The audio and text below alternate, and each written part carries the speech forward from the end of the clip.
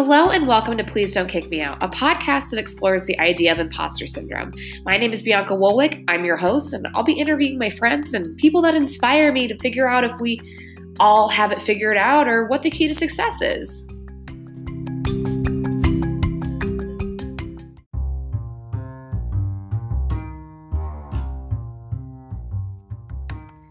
My guest today is going to be Lara Russo, a good friend of mine, also a freelance artist and fine artist based out of Denver, Colorado.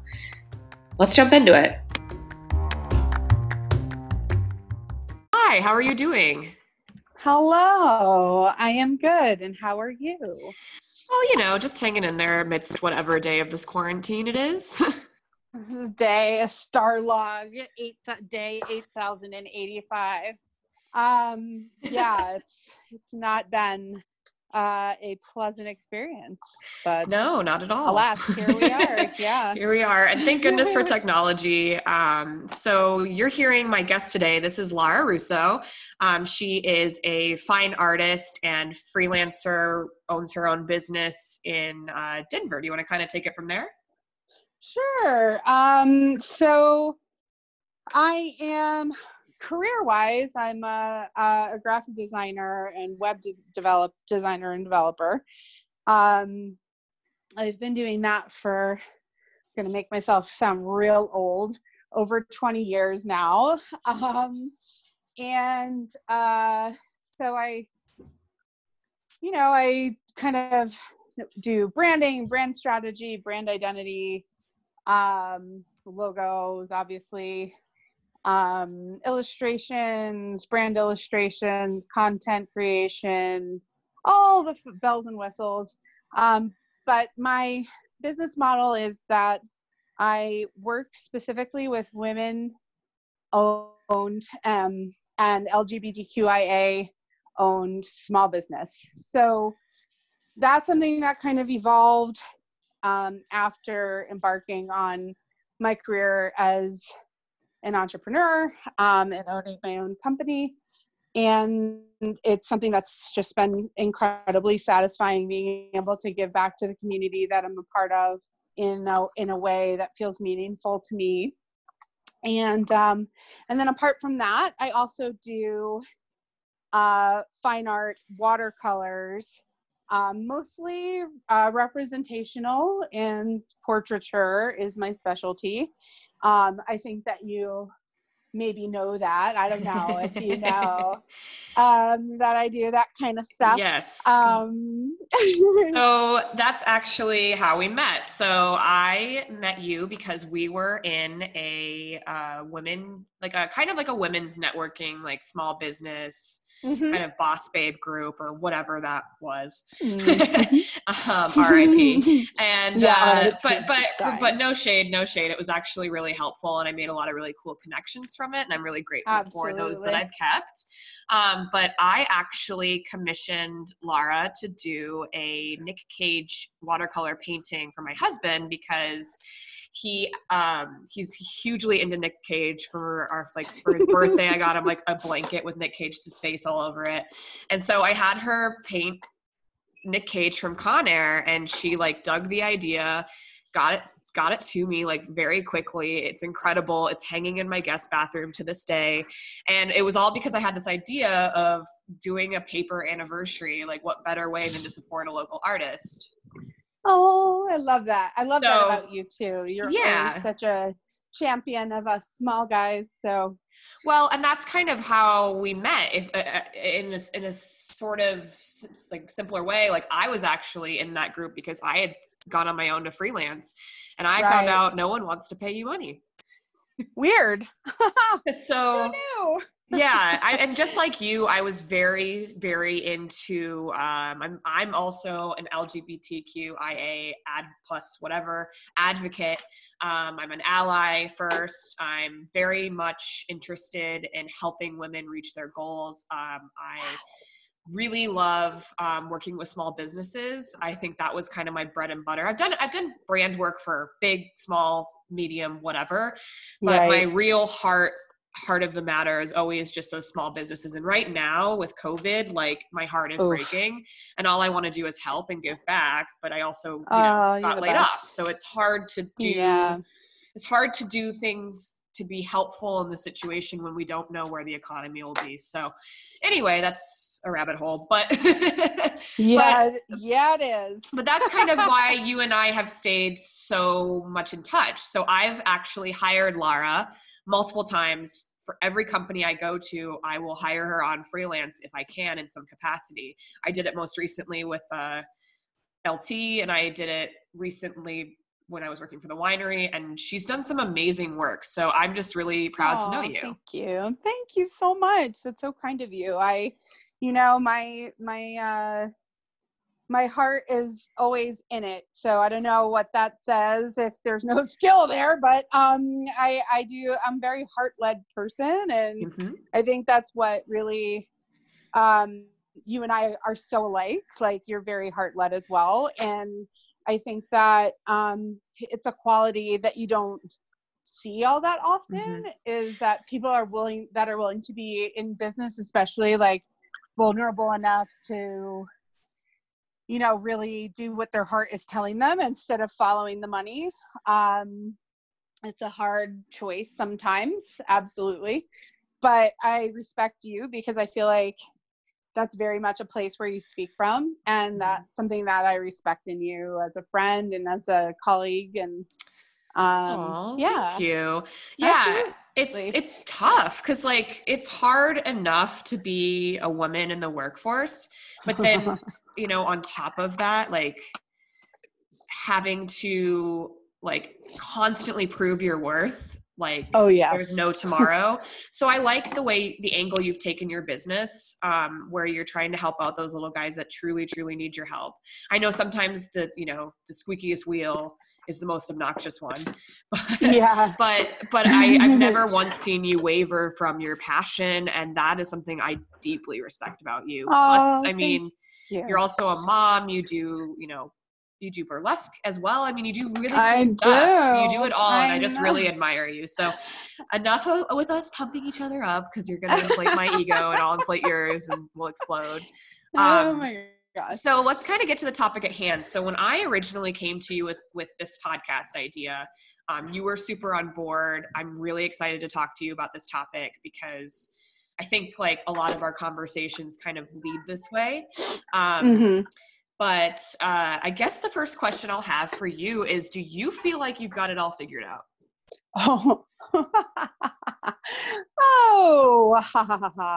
No, I don't. I like I said, I've been doing this for over 20 years. My career has been pretty varied. In terms of like my career before I started working for myself, I've had my own business for 10 years. That's a relevant fact. And, I think what does that really mean, right? Like, what does having it all figured out mean? Does that mean that there are certain elements that I definitely feel go without me needing to tend to them. Certain elements of my business that I've tried to make work for me, for sure. Hold on, but my dog is barking. Murphy, come here. I think the kids are running up and down my easement. Oh yeah, for sure. So that's he's never barked on a podcast. That's a first. Oh, Murphy, you just want to be included. I understand. Yes. But yeah, I mean, I don't know that so I have an art, like I was raised by I'm an artist child of an art teacher, which is a real fun challenge. If anybody ever wants to try that, I don't recommend it. I love my mom dearly, but, talking today with you about imposter syndrome and not feeling like you're good enough or feeling like somebody's going to find you out, like, that was a lot of my experience developing my own style as an artist, because I always had my mom in the background saying, like, they weren't really like, I'm the oldest of 3 kids. So my parents weren't really ever like, you're amazing job, or anything like that. It was always like, how can you be better? So that's kind of programmed into me at a very foundational level, that I don't know that I'll ever stop. I know my dad is also a small business owner, and where a lot of my passion for small business comes into play. And my dad is, what is it, 2020? I'm like trying to do the math. So my dad's 68, and he will never stop. Like, I know that he will never retire. He works on his feet every day. He's a piano technician. And I am very much programmed to be the same way. And not only programmed to work and work hard, but programmed to constantly be questioning. I think it's the nature, especially of artists, is that I don't know that I ever feel like I will, there's always something else. There's always something else out there. There's always somebody better. There's always somebody doing something new and different. And when you've been working the same career for 20 years, you feel like, did I just repeat that design that I did 15 years ago for blah, blah, blah, blah, blah? Like, it's kind of one of those things where I think it's kind of the nature of the beast, is that you'll never evolve. You never evolve as an artist unless you are constantly questioning it, which ends up being, as a business owner in a creative field, a double-edged sword, because so to speak, because you want to always feel like you're putting your best foot forward, and that you're fulfilling needs of your client, but also you're taking risks with your creativity. And that is something that I've had to really train myself over years and years and years of working, when to say, okay, let me show it to a client. Because I still get like super emotional about some projects, and I'm like, oh, I don't want to hear critique. I don't want to know, and there's something, there's that kind of weird skill that I've had to really hone over 20 years, my entire career, of learning when to say, okay, this is good enough for right now. And then any further we walk down this path will be a collaboration between me and my client, which is ultimately what you want. I think a lot of young designers have a hard time. It's a lot of putting your ego aside, and really listening and trying to intuit what your clients want, especially in my field. So it's a really unique Did I perspective. Answer your question? No, but that's a really, you kind of got me thinking, because that's a really unique perspective. And I guess, like, as an artist, I can definitely see how that can be like completely challenging, to kind of be like, I know what's best, but like also don't tell me that I suck, please. Yeah. But then like wanting to make it a certain way, but then they want it a different way. I'm very used to that, having managed brands. Yeah. And so I definitely can empathize 100% on that struggle, because in digital marketing, for instance, like when I'm looking at job roles, or I'm applying for job roles, they want a person that can do everything. And I always consider myself a jack of all trades, master of a few. Like, I can do, like, there's nothing I can't do. I can figure it out. I can learn it. But when you're expecting someone to be your graphic person, your UX person, your website person, your everything, your blog person, your content person, your social media manager, that's not a digital marketing manager. That's a marketing department. Yeah, exactly. And that's what and that's kind of, I think I do have a unique perspective to this, is because I have actively eschewed, I have way more of an education for this than anybody ever needs. And because I like being intellectual, I like cerebral, kind of that path. And I was, really loved going to school for a long time. And I think when you have a sort of that perspective, you're expected to go into agency work in my field. Right. And I have actively said no. I mean, I've been recruited by a number of agencies, big agencies, small agencies, local, not local. And it's just never appealing enough to me, because I think in my career, especially my career working for myself, I've been able to kind of craft a very unique perspective that, you know, not only are small business owners' wants and needs important and relevant, of course, obviously, but also right now, especially, these are the people that are shaping our society. You know, like small businesses are everything right now. I feel like every time I turn around, there's another small business popping up. And without getting into economics or history or anything like that, I don't think that this trajectory is going to drop off at any time, especially amidst this craziness, where people see what you can actually accomplish from working from home. I mean, a lot, especially in this day and age, right? Yeah. And so I think having a perspective of not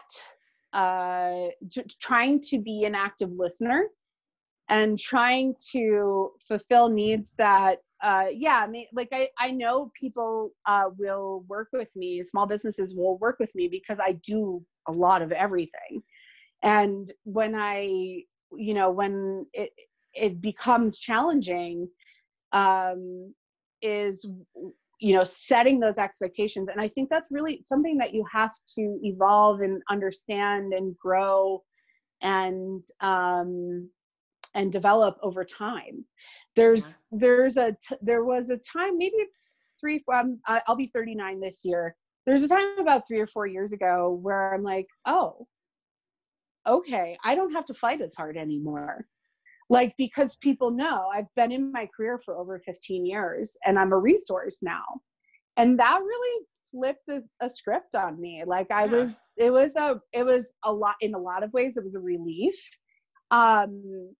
Because, I've worked really, really hard to get to where I'm at, and feel as good as I can feel about what I do. It'll never be like perfect. But I think a lot of it has to do with like just putting the work in and putting the time in and honing your craft over time. And some of that pressure was relieved when I kind of realized that. But then there are other things that crop up, right? Like, okay, so if you're not feeling the pressure from here, like, what's your motivation? How do you do work that's meaningful and feels good to you, and you feel like you're doing the best of to the best of your ability, when essentially you're getting a pass on some of the heat? You know what I mean? Right. Yeah. It's interesting that you say that, because I only have felt in my career in the last couple of years that shift that you're talking about. And I'm 30, but I felt it at my most recent position. And I felt very much like, this is going to make me sound very elitist, but my word was God, right? Like, because, my boss at the time was hiring for one thing, and then he ended up getting a fully fledged marketing person. And I guess for me moving forward in my career, like, I don't really know where it's going to go or what I want to do, but I'm more of a marketing manager than I am a marketing coordinator. I'm not going to be doing anything below my level anymore. I have to start trending up, because what my most recent role fell into my lap, coincidentally. Right. But also, there's a level of high pressure in working in an agency, and I don't fit in. My first company I ever worked at, it's a advertising agency in Denver, called Cactus. And I was the social media intern, and then I got hired on full time. And I worked there for about 9 months underneath my boss, and we were a brand new department. And I had to constantly prove my worth. And I had never had a real job before. I was 22. Like I never had to work for anything. I never had to want for anything in my life. I mean, I really appreciate that about my parents, but I didn't set me up for success in the real world. I never had a job in high school. I didn't have to work my way through college. So I had no idea what I was doing. And I just, it's almost like my career set me up into this imposter syndrome feeling, right? Where I felt like, it was 2011, first of all. So that was when social media, if you were a brand, they're like, oh crap, like we got to make a brand page. And then, there was no such thing as Facebook ads at that point. And it's just very interesting to see where my career has gone. And while I started in social media, I no longer think that social media, I consider it a piece of the pie. I no longer consider it the whole thing, like the kit and caboodle. Like it has to be Absolutely. Part of your strategy. But like at this point, and based on where COVID is going, like I don't see social media being a thing that brands need as much, because we're going to come out of this different than we went in. Yeah, I agree. I completely agree. And you know this about me, but no, probably not many people listening obviously know this about me, but I am a non-social media person. Like I'm old. I am not a social media person. I don't keep up with it. I don't love it. And you mentioned before, I perform burlesque. That's been the hardest thing to explain, to my burlesque troupe, is A, as one of the older performers, but B, I would rather see somebody face to face and tell them, hey, I have a burlesque show on Friday, come support me, than send them an invite that they're going to dismiss and not even think twice about or whatever. To me, right. I don't know how. I think that so much of what we're getting out of this is really finding time for meaningful communication, which is that's my bread and butter, man. I love right. having interactions. I'm a talker, obviously. I know it's coming as a surprise on this as I ramble on. I know. I can't believe it. But yeah, I definitely am somebody that likes to interact and connect more face to face than right. social media. And that's been I feel bad for my burlesque troupe. It's you have to share, and I'm yeah, I don't have to share. I share in real life that. I don't know if you have metrics for that, but I share a lot in real life. So yeah, I mean, for sure, with me, of course, aesthetics are always going to win. That's how I want my life. I manage my life and how everything looks and how everything feels. And it's a very organic thing for me. And social media for me doesn't play into that. And I see a lot of people feeling similarly, especially throughout this craziness that we're in right now. Well, so. And to go back to just social media in general, I wish more brands would realize that just because Pinterest exists doesn't mean you need to be on Pinterest. Just because LinkedIn's there doesn't mean you need to be on LinkedIn. You should have a brand presence on the things that make sense. It's not a pick and choose. Agree. I'm seeing that TikTok is now in job descriptions, and I'm crap. So I had to download it. I don't even really know what it is. I'm such a dork. I don't know. I realized that I'm that old. That's that because please. No, but I downloaded it, and I'm okay, so it's just kids dancing to the same song, and they're all doing it. I don't understand it. And it's wildly entertaining, but I just, to me, it's not really, I don't understand how to make the videos first and foremost. I've tried, and I don't know what I'm doing. And I know this makes me, this is where the curve is. I'm not TikTok is TikTok's the peak for me. I can't go any further than that. When Snapchat was out, I barely got myself through that, and it was just people I'd go on dates with, they'd add me on Snapchat, and then I just see random penises all the time. And I was just this is not good. I just shriveled into myself. Oh, but the funniest thing was okay, so this is going to sound really vindictive, but I knew that I had a bunch of old Tinder dates that would watch my Snapchat stories. So oh my God. So I snapped my wedding day. Oh my God. Sent it only to the people from Tinder and Bumble and OkCupid, and then promptly deleted my account. Sorry, not sorry at all, actually. I can be kind of funny sometimes because I thought it was just funny because like I'm like, you're watching my stories anyway. Clearly I'm like married. I'm dying. You crack me up. But I do love Instagram. I will say that. I enjoy love that. Instagram. I actually do. I think, first of all, we're both pretty visual people. Mm-hmm. And I think that like that is it's so simple. It's so easy to use, and it's easy to like, and it's such a visual platform. So like demonstrable products and like things that may have like been, you know, you can't, you know, that you couldn't see how something works, right? Like, like that is a great avenue for a brand to explore that has a demonstrable product. You know, like I was working for somebody that had a line of hair clips, and that was yes, like I remember yes. We won't go down that road, but in any case, yeah, like that was a great product to push through Instagram, and there was a lot of pushback from that client on really heavily marketing on Instagram. And ultimately, they ended up deleting their Instagram account. And I never really got what.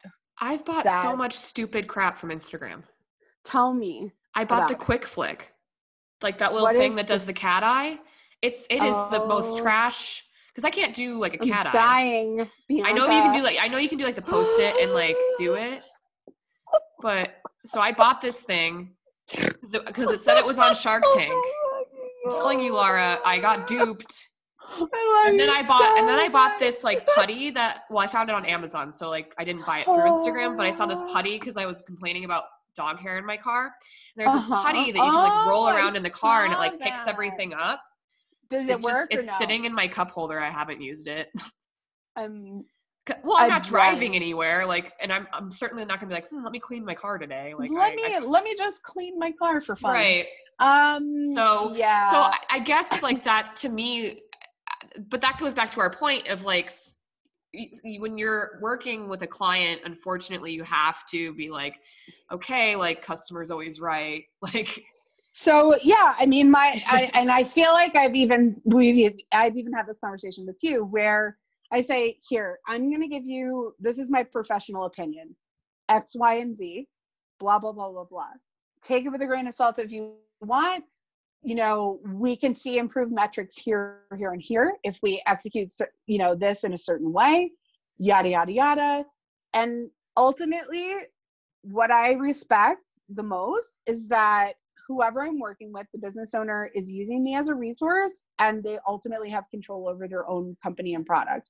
Yeah. So there's a time when like, and it's a very, it's something that is an intuitive thing for me. Right. Like there's a time to push and there's a time to back off.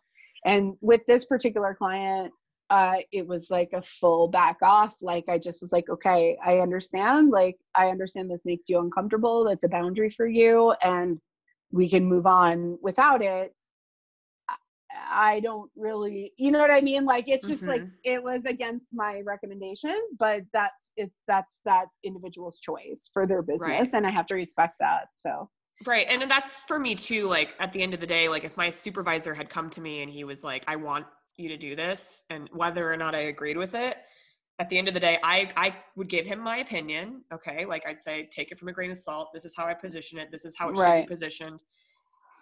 This is what I would do. And then he could take it or leave it at that point. And then if he decides based on my recommendations that he wants to still move forward with whatever it might be, then I would just do it, because at the end of the day, I have to.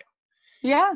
But that's the thing you learn. Yeah. You learn this during your career. You don't like Absolutely. At 22, I wasn't like, there was no way.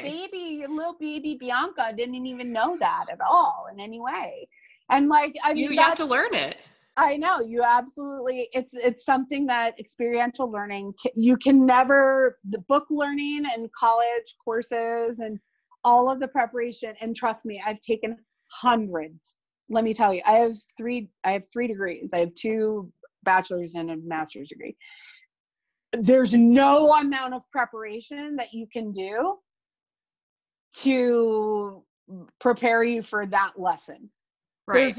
There's nothing besides experience, truly. Like you can, I mean, there are many amazing college courses. There's like so much, information and so many resources that are out there. And of course, like, you can educate yourself and you can, hone your skill sets and you can do all of this stuff. But this kind of interpersonal, communication that you have while on a job, when your livelihood depends on it, right? Like it's a much different, you're not like riding your mom and dad's, you're not swiping your meal card anymore at the cafeteria. This is like how you're making a living and proving yourself to everybody, to yourself, to your parents, and saying thank you for my education, or however I was very fortunate, as you had said, like intonated, like I never really wanted for anything. My parents were incredible providers for me and my siblings. But I promise you, if anybody would know, it's me, I promise. There's no amount of like school learning, college, anything that can really prepare you for learning how to navigate interpersonal communication with clients, with coworkers, with colleagues, all of that kind of stuff you need to learn through actually doing it. And, that's what I have to say about that. But I think that's like sound advice. And I like, that's why you and I like get along so well, because we see eye to eye. Yeah. We run things the same way. Yeah, I agree. And I think like when that all clicked for me, like I became a lot more successful when I stopped fighting it and being like, well, this is stupid, I don't want to do it that way. And I started being like, okay, like client is always right. Here's my suggestion. Here's where we can go. Take it or leave it. Yeah. I think like when I started writing business plans, I was working at this agency called Fruition, and that's kind of when I realized that, okay, like actually I know my shit. Like and you become strangely almost not, I don't want to say less attached, but like it becomes less important to your feeling of success, that acceptance from the client one way or the other, right? When you know how to navigate and plot out, and like you can feel your own success for yourself. Yeah. So like for me, that was it was a very long road to that lesson. And I make no, I would be lying if I said anything else. Yeah. So yeah, I mean, it's rewarding though, right? Like it's super rewarding to feel like, I'm doing good work. I'm putting my best foot forward, and I feel confident. And even if you have the little voice, which I do always in the back of my head, saying like, it's not good enough. Do you like it? Like, oh, please like it. I always am going to think that, no matter who it is, even if it's you, which I know like we are very connected and I'm very intuitive. I feel like with projects that you and I have worked on together, like I still send it to you or one of my closest friends. I'm like, oh, please like it. Please. Yeah. So there's always that little doubt. Right. Well, this kind of lends itself to kind of the next kind of topic of like success. I think you kind of touched on it, of like how you measure your success. Yeah. But I guess personally, like for you, do you feel successful, and how do you measure success? I don't know that I would say that I feel necessarily successful, quote unquote. I think I've done a lot of really good work, and I'm proud of a lot of my work. Like I've branded over 500 companies in 10 years. That's amazing. So for me, I mean, I think success is a very personal thing, right? So like, I mean, I feel proud of my work. I feel really glad that I have clients. I don't know that I would say that I feel necessarily successful as a whole, because I think I want more out of my life than what I have right now. But I think it's also, you know, there are things that happen in life, and you have to kind of roll with the punches and make, you know, different choices than maybe you would have 10 years ago or 10 years in the future. And, you know, a significant amount of my last 10 years while I've been working for myself has been kind of a roll with the punches scenario. And, you know, like for me, but also saying that, I don't really do what I do to make millions of dollars. Like that's like something that I've said over and over and over again to so many clients. And because I try and be really fair in terms of, and accessible to my demographic of client. So, you know, a lot of people will be like, oh, wow, like that's really affordable. And I'm like, well, yeah, like that's because that's what I'm doing here. You know what I mean? Like, and to me, that's a personal success, is to have clients feel like I am fulfilling what I'm trying to set out to do. So there are small parts of my work, my career, my business, where I do feel like I've been successful in achieving things I've set out for myself as goals. But I don't feel like I'm like this big successful, like, woo, like, no, like, it's just not, it's not who I am, but B, like, I don't know. And this goes back to what I was saying before. As an artist, I don't know that I ever feel like I'm done. Like I'll never be done developing, evolving, growing, trying to learn from my past mistakes. There have been many, like, you know, like all of that contributes to, like, I think, like, you know, I've leveled up a couple times in my career and as a human. So that's something that makes me feel proud of myself, and, like, I guess is a metric of what would make someone feel successful. But I don't know. I don't feel like I have a big head or that I'm like the best in the biz or anything like that. I can feel like I'm a good designer, and I'm passionate, and I love my clients, and I love what I do. And I feel really fucking lucky to wake up every day and get to work with people like you and my other clients, and show my kid what hard work looks like. That feels successful to me. And making sure that he knows what a strong, confident woman is not a threat to him in any way. Sometimes it can be a leader, sometimes it can be a partner, you know, and always can be a resource. Right. And, you know, that's, to me, it's like an amalgamation of, like, my feelings about that. Yeah. But, like, you know, essentially, sure. You know, I feel good about my career and how my work is the most important thing to me, is my work, you know? Right. And I'm kind of like, I'm the kind of person that, as a testament to, like, you, my realtor Ehab, who's a good friend, like a couple of other people, like, I throw business their way as much as I can, because they did so good by me that I want to do good by them. I wish more people were like that, but at the same time, I would say you are successful. You've always got a steady flow of clientele, which I think is really amazing, because I couldn't do the same. If I ever freelanced again, I would go about it completely differently. I had no idea what I was doing.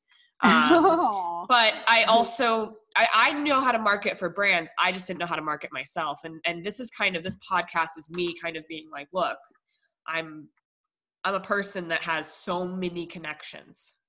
You really do. And from all walks of lives, you know, from all over. And and then also, like, for me, like, I see Ollie and how amazing of a kid he's turning out to be. And just, he's so wonderful. And I know that it's because you're raising him correctly. That's why. And so I think it's great. I mean, speaking to that, I just want a little add in here is my feelings about raising kids, quote unquote, correctly or not, is that I have a very unique child. He is my favorite human without a doubt. But my approach to running a business from my home and also parenting a small child, he's not yet 8, has been my journey in parenting has been informed a lot by my journey as a small business owner, as weird as that sounds. Because there are times when I want to be overbearing, and sometimes when you stand back and you let somebody do what they really love and are passionate about, like, you come up with something so much better than what you could have come up with in the beginning. And like, that's Oliver. Like, he is somebody that loves, he's a very loving individual and child, but also like, he has never been from the time he was a baby, he's never a snuggler. He was never, like super tactile that way, because he has sensory processing stuff. And so I had to kind of adapt and listen to my kid. And so I think I'm raising Oliver the right way for Oliver. I don't know that I'm raising Oliver the right way for any other kid that isn't Oliver. But he's uniquely him. And I've kind of had to adapt my parenting to who he is as a human, and really respect that. Because I want him to feel like he has agency. And that's something that's really important to me. And that I think, my parents were wonderful and amazing. Again, providers, but I never really felt that in my early childhood, and in, my teenagehood. It was a very helicopter situation. Man, I'm sorry, Mom and Dad, I love you so much. If you're listening to this podcast, I love them so much. I have such a great relationship with my parents, but like, it's just like, I think it has to do with personality sometimes. And as much as it does in business, it does with kids and parenting and all of that kind of interpersonal stuff. But yeah, but thank you for that. That was a really lovely compliment. Of course. Meanwhile, like, I have a dog, and he was barking at the kids running up and down the alley, which I'm not going to stop them from doing that. Like, I live near quite a large refugee population. And the kids are Somalian, and like, the mom is lovely, and I've talked to her, and I don't care. I'm like, you can let them run back and forth all day. My dog's going to bark, but she doesn't choose a time. She just does it whenever. So I part of me was like, I've never had that. Like, this is my second recording. I've never had this happen. And so I, like, at one point got up, shut cause it's really nice out today. So I had my screen door open, but he was barking at the screen door. So I got up and I shut the glass door. And then I have a bucket of treats, and I keep feeding him them. But like, every 2 seconds, I haven't fed him one in about 2 or 3 minutes. Every so often, I just see his like nose come up on the edge of the table as if he's like looking for a snack. And my dog is just like a battered war criminal. Like, I love him, but he is just, he's literally grumpy old man. Like, that's what he is. But similar to your point of Oliver, and I hate when people do this. They're like, my dad's my kid. I have to raise my dog. I have to rear my fur kid the same way, because he doesn't like other dogs. He has behavioral problems. He bites. So right now, like, we're, trying to figure out if he's 11, like, what's going to happen if, when we move to our next duty station, and what's going to happen there. And so it's weird and it's hard, but right now, oh my God, dude, come on, go away. I don't want him barking, but I guess I'll just continue to feed him snacks. But anyway, let's talk about something fun. I know that you are a fan of lots of things. I'll give an example of something I'm a huge fan of. I'm a huge fan of Honey Davenport, the drag queen. She's lovely. She was robbed in season 11. Oh yeah, I was like, she wasn't robbed in real life. I'm like, what? And I my heart goes out to all of the drag queens that have been affected by DragCon being canceled, their shows being canceled, bars being shut. Yes. Support your local drag queen. Heck yeah. You know that I love that. That's kind of all in the same community. Like, I mean, not exactly the same, but there's a lot of crossover with burlesque and drag queens. And I don't know. This is actually a fun fact that maybe you don't even know about me. Are you ready for it? What is it? I did makeup at a drag bar in college. It was one of my favorite jobs of all time. Yeah, like so like cool. I was like a second, basically like I mean a lot of the queens will put their own makeup on, but I would be like a second, like if somebody needs, I would do a lot of prep work, a lot of like cleanup work, that kind of stuff. Wow. And that was like such a fun job. Was that in New York or where was it? That was in Illinois. Oh, in Illinois. Yeah, okay. In Illinois. Yeah. Yeah. That's cool. Okay. So so let's get into what you're a fan of. I am a fan of many things. I'm a passionate lady. I guess like my lifelong fanatical obsession has been with Wonder Woman. Like most people that know me and know me pretty well know that I have, like, I can't explain to you the amount of Wonder Woman crap that I have in my house. And I'm like, now that we're COVIDing it up, like I'm like going through everything and being like super militant about like getting rid of everything that's not serving me. You know what I mean? Like, thank you, Marie Kondo. Yep. And so I'm like, oh my God, I have so much Wonder Woman crap. I have a humongous 2 foot by 3 foot poster of Linda Carter in my dining room. Like, I mean, it's like framed nicely, but I mean, like, you know, I just remember, I think I've always been a feminist since I was very little. And I remember being so small, like smaller than Ollie, and just thinking she was like the most beautiful, badass, amazing woman in the entire world, like Linda Carter as Wonder Woman Linda Carter, when it was still on TV. Yes, I'm that old. And I have a big ass Wonder Woman tattoo on my arm. And it's, I think, also something that has really, she has really kind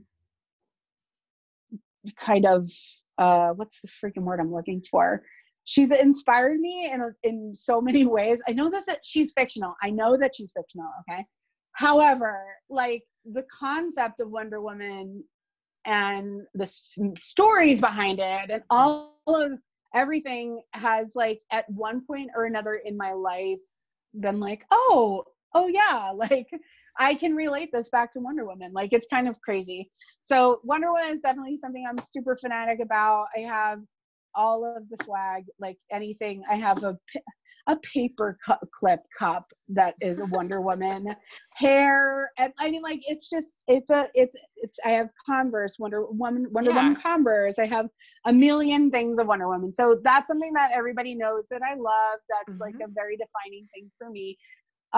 Some other things that are maybe not as popular that I'm fanatical about, I love, and I mentioned this on our quarantini happy hour yesterday. Paula Scher, she's amazing. She is my graphic design hero. If you do not know about Paula Scher, audience, and Bianca, maybe, I don't know, go to Netflix and watch her episode of Abstract. She is somebody that completely revolutionized not only graphic design, but women in graphic design. She's a dynamo. She's amazing. I love the way her brain works. I could talk for hours about her. She's amazing. And then something else I'm like crazy fanatic about, and this is something with my partner, that we love the band The Flaming Lips. So we will go see The Flaming Lips whenever they come through Denver. And in fact, hopefully this will all be over in June because we have tickets to see them in Denver, and then we're going to follow them by car to Los Angeles and watch them play again. Oh, wow. But yeah, it's being a Flaming Lips fan is very interesting because there's an entire community like devoted to like that, like it's a very familial community. So it's a very like the experience of seeing them live. If you have never seen them live, please go see them live and dress up like a freak and let it fly, baby, because it's an amazing experience. Truly one of the moments in my life that I can say I experienced pure bliss.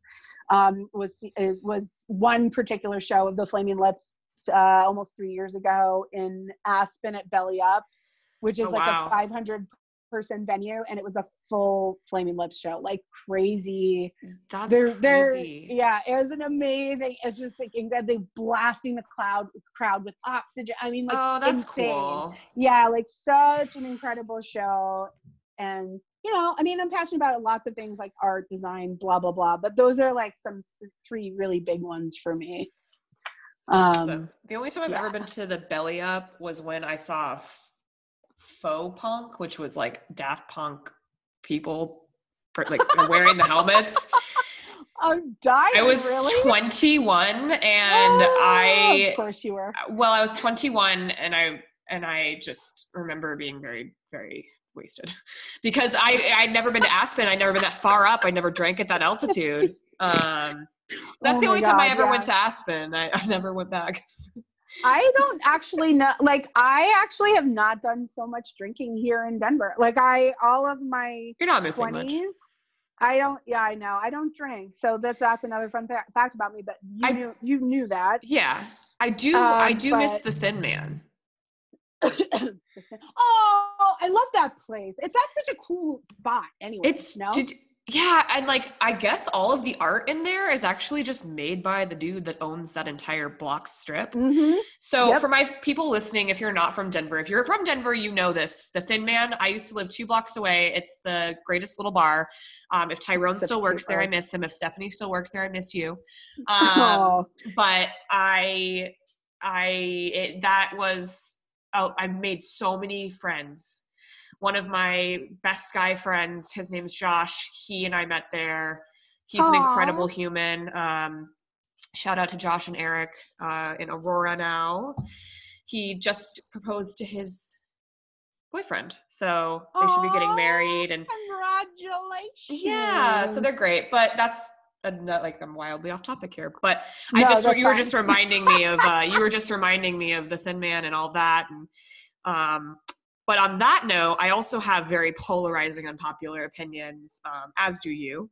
I do. So, well, I don't really have an example of one right now, but I'll just let you go for it. So my unpopular opinions, which are, these are, I know I'm in the minority here. Okay. I do not really like chocolate at all. I will eat chocolate and actually have eaten chocolate today, so I shouldn't say that. However, I don't like peanut butter. I cannot with it. I don't like it. I think partly because I have a deathly allergy to coconut oil, and palm oil also bothers me.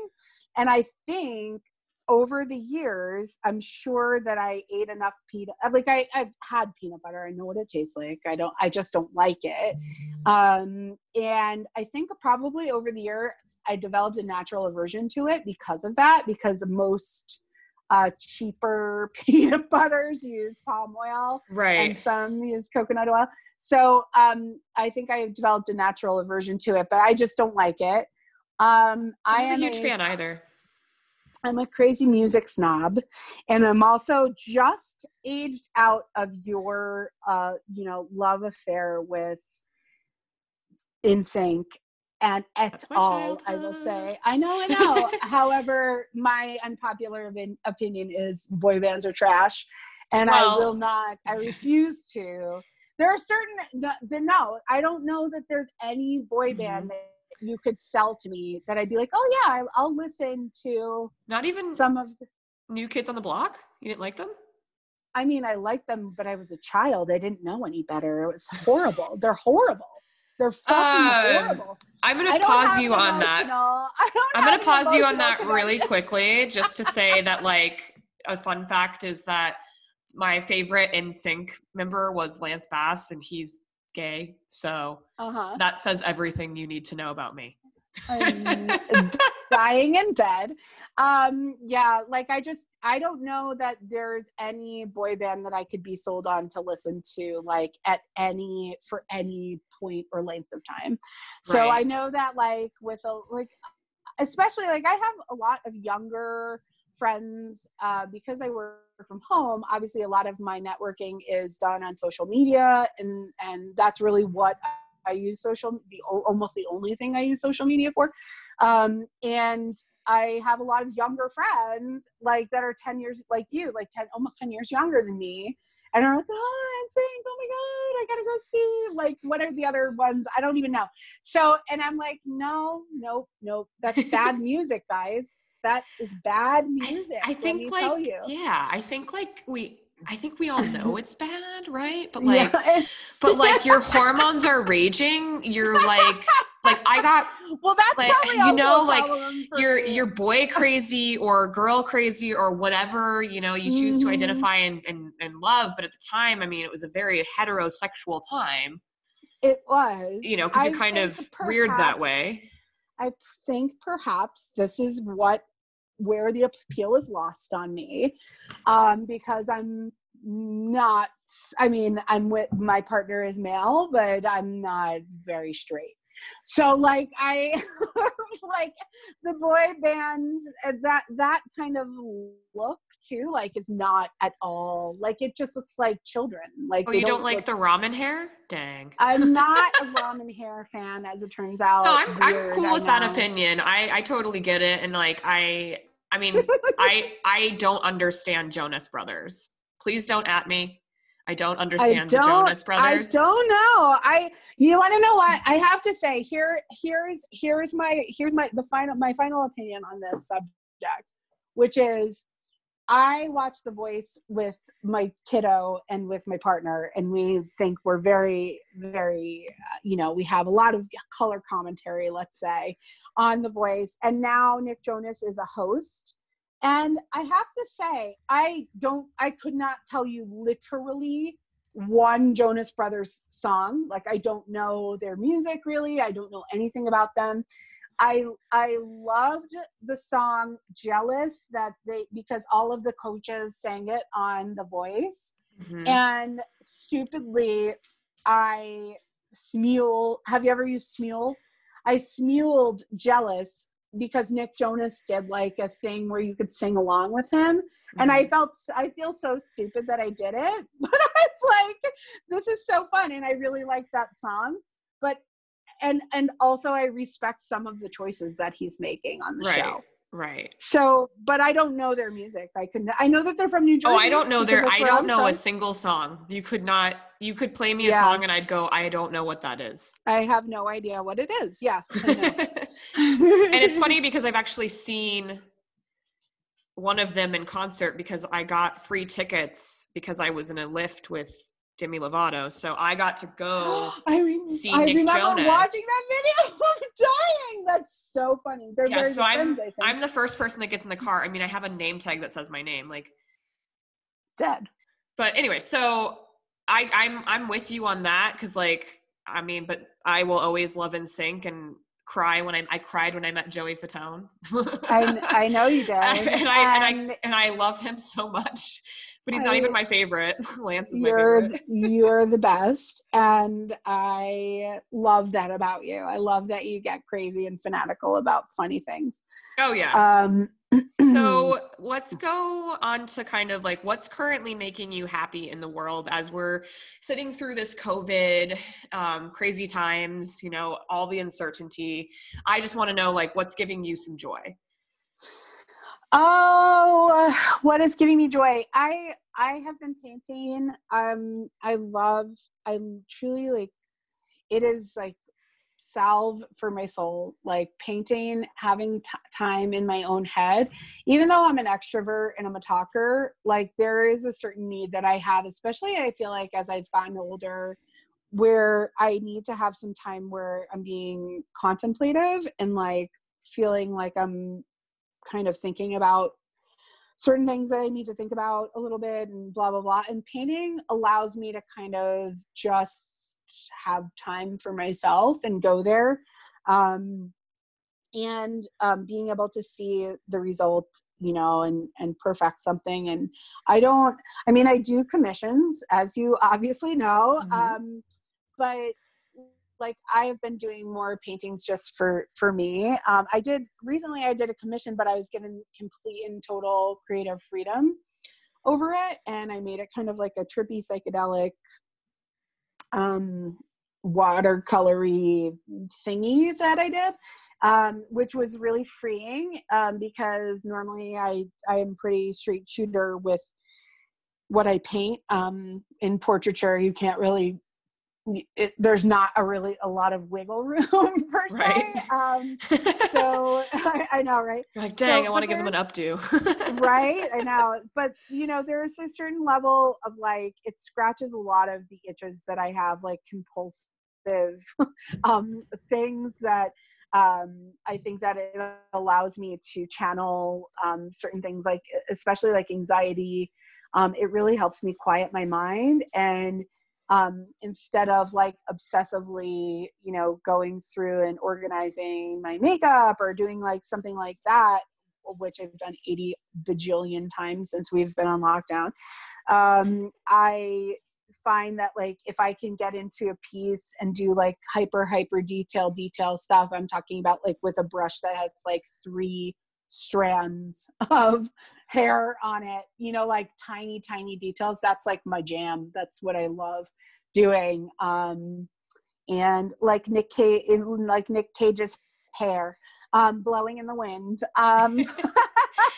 It's so good because you sit on the toilet. Like, so if you're a guest, if you're a guest and you've never been to my home, my guest bathroom is just everything I find funny. So above the toilet, my friend Allison sent me for my birthday, probably 7 years ago. Maybe it was like 5 or 6 years ago, whatever. It doesn't matter. She used to work at a company where like she could like get things printed on canvas. Mm-hmm. So she sent me, cause I love Richard Simmons. Mm-hmm. She like got it screen printed on a canvas. So he's like, yeah. So that's above the toilet. So he's like cheering you on while you pee if you're a dude, and then silently mocking you if you're a woman and you're sitting. And then if you look up and you're like going to the bathroom, above the towel rack is Nick Cage. So it's eye level, right? So you're just watching. So, you know, he's making the face that you should be making while you're using the bathroom. Yeah, the relief face. Exactly. Yeah, the relief face. It's like a relief, you know, like a true relief face that he is making in that particular photo. It's hilarious. So yeah, I mean, it's great, and it's weathered the storm. I mean, I framed it with a frame from CVS, and it's made it through 2 moves now, because we moved into our house when we bought it, and we moved into an apartment then a house. So yeah, and so that's awesome. I'm glad that you're staying creative, and I'm glad that you're like, you came to us with this really cool idea of what you're doing.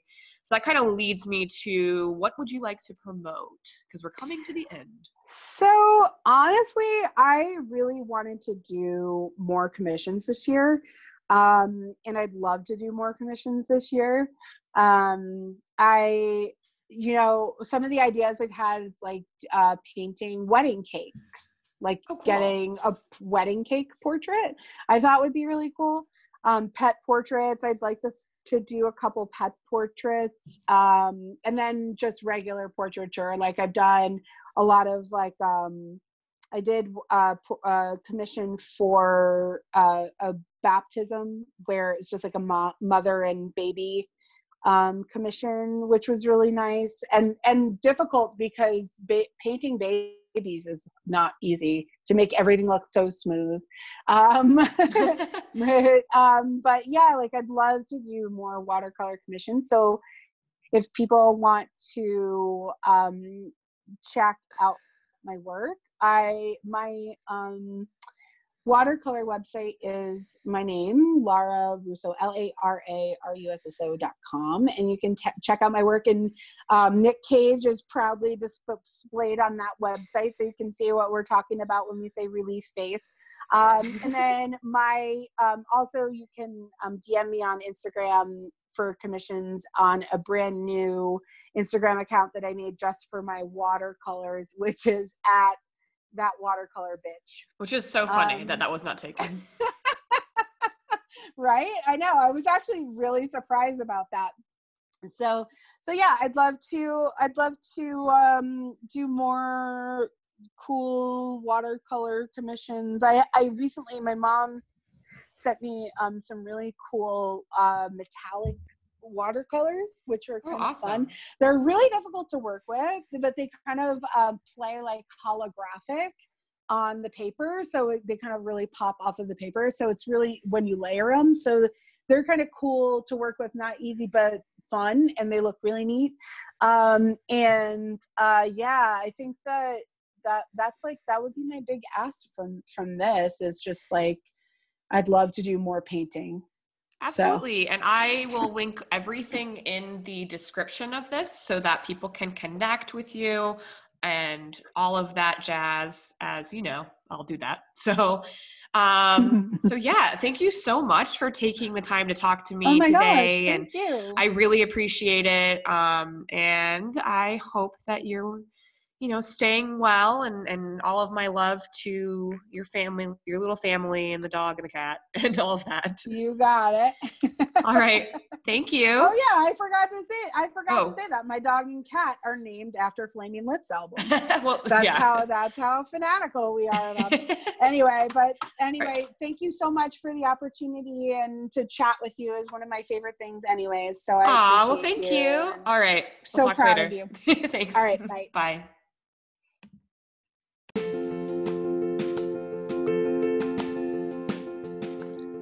Thank you for listening to Please Don't Kick Me Out.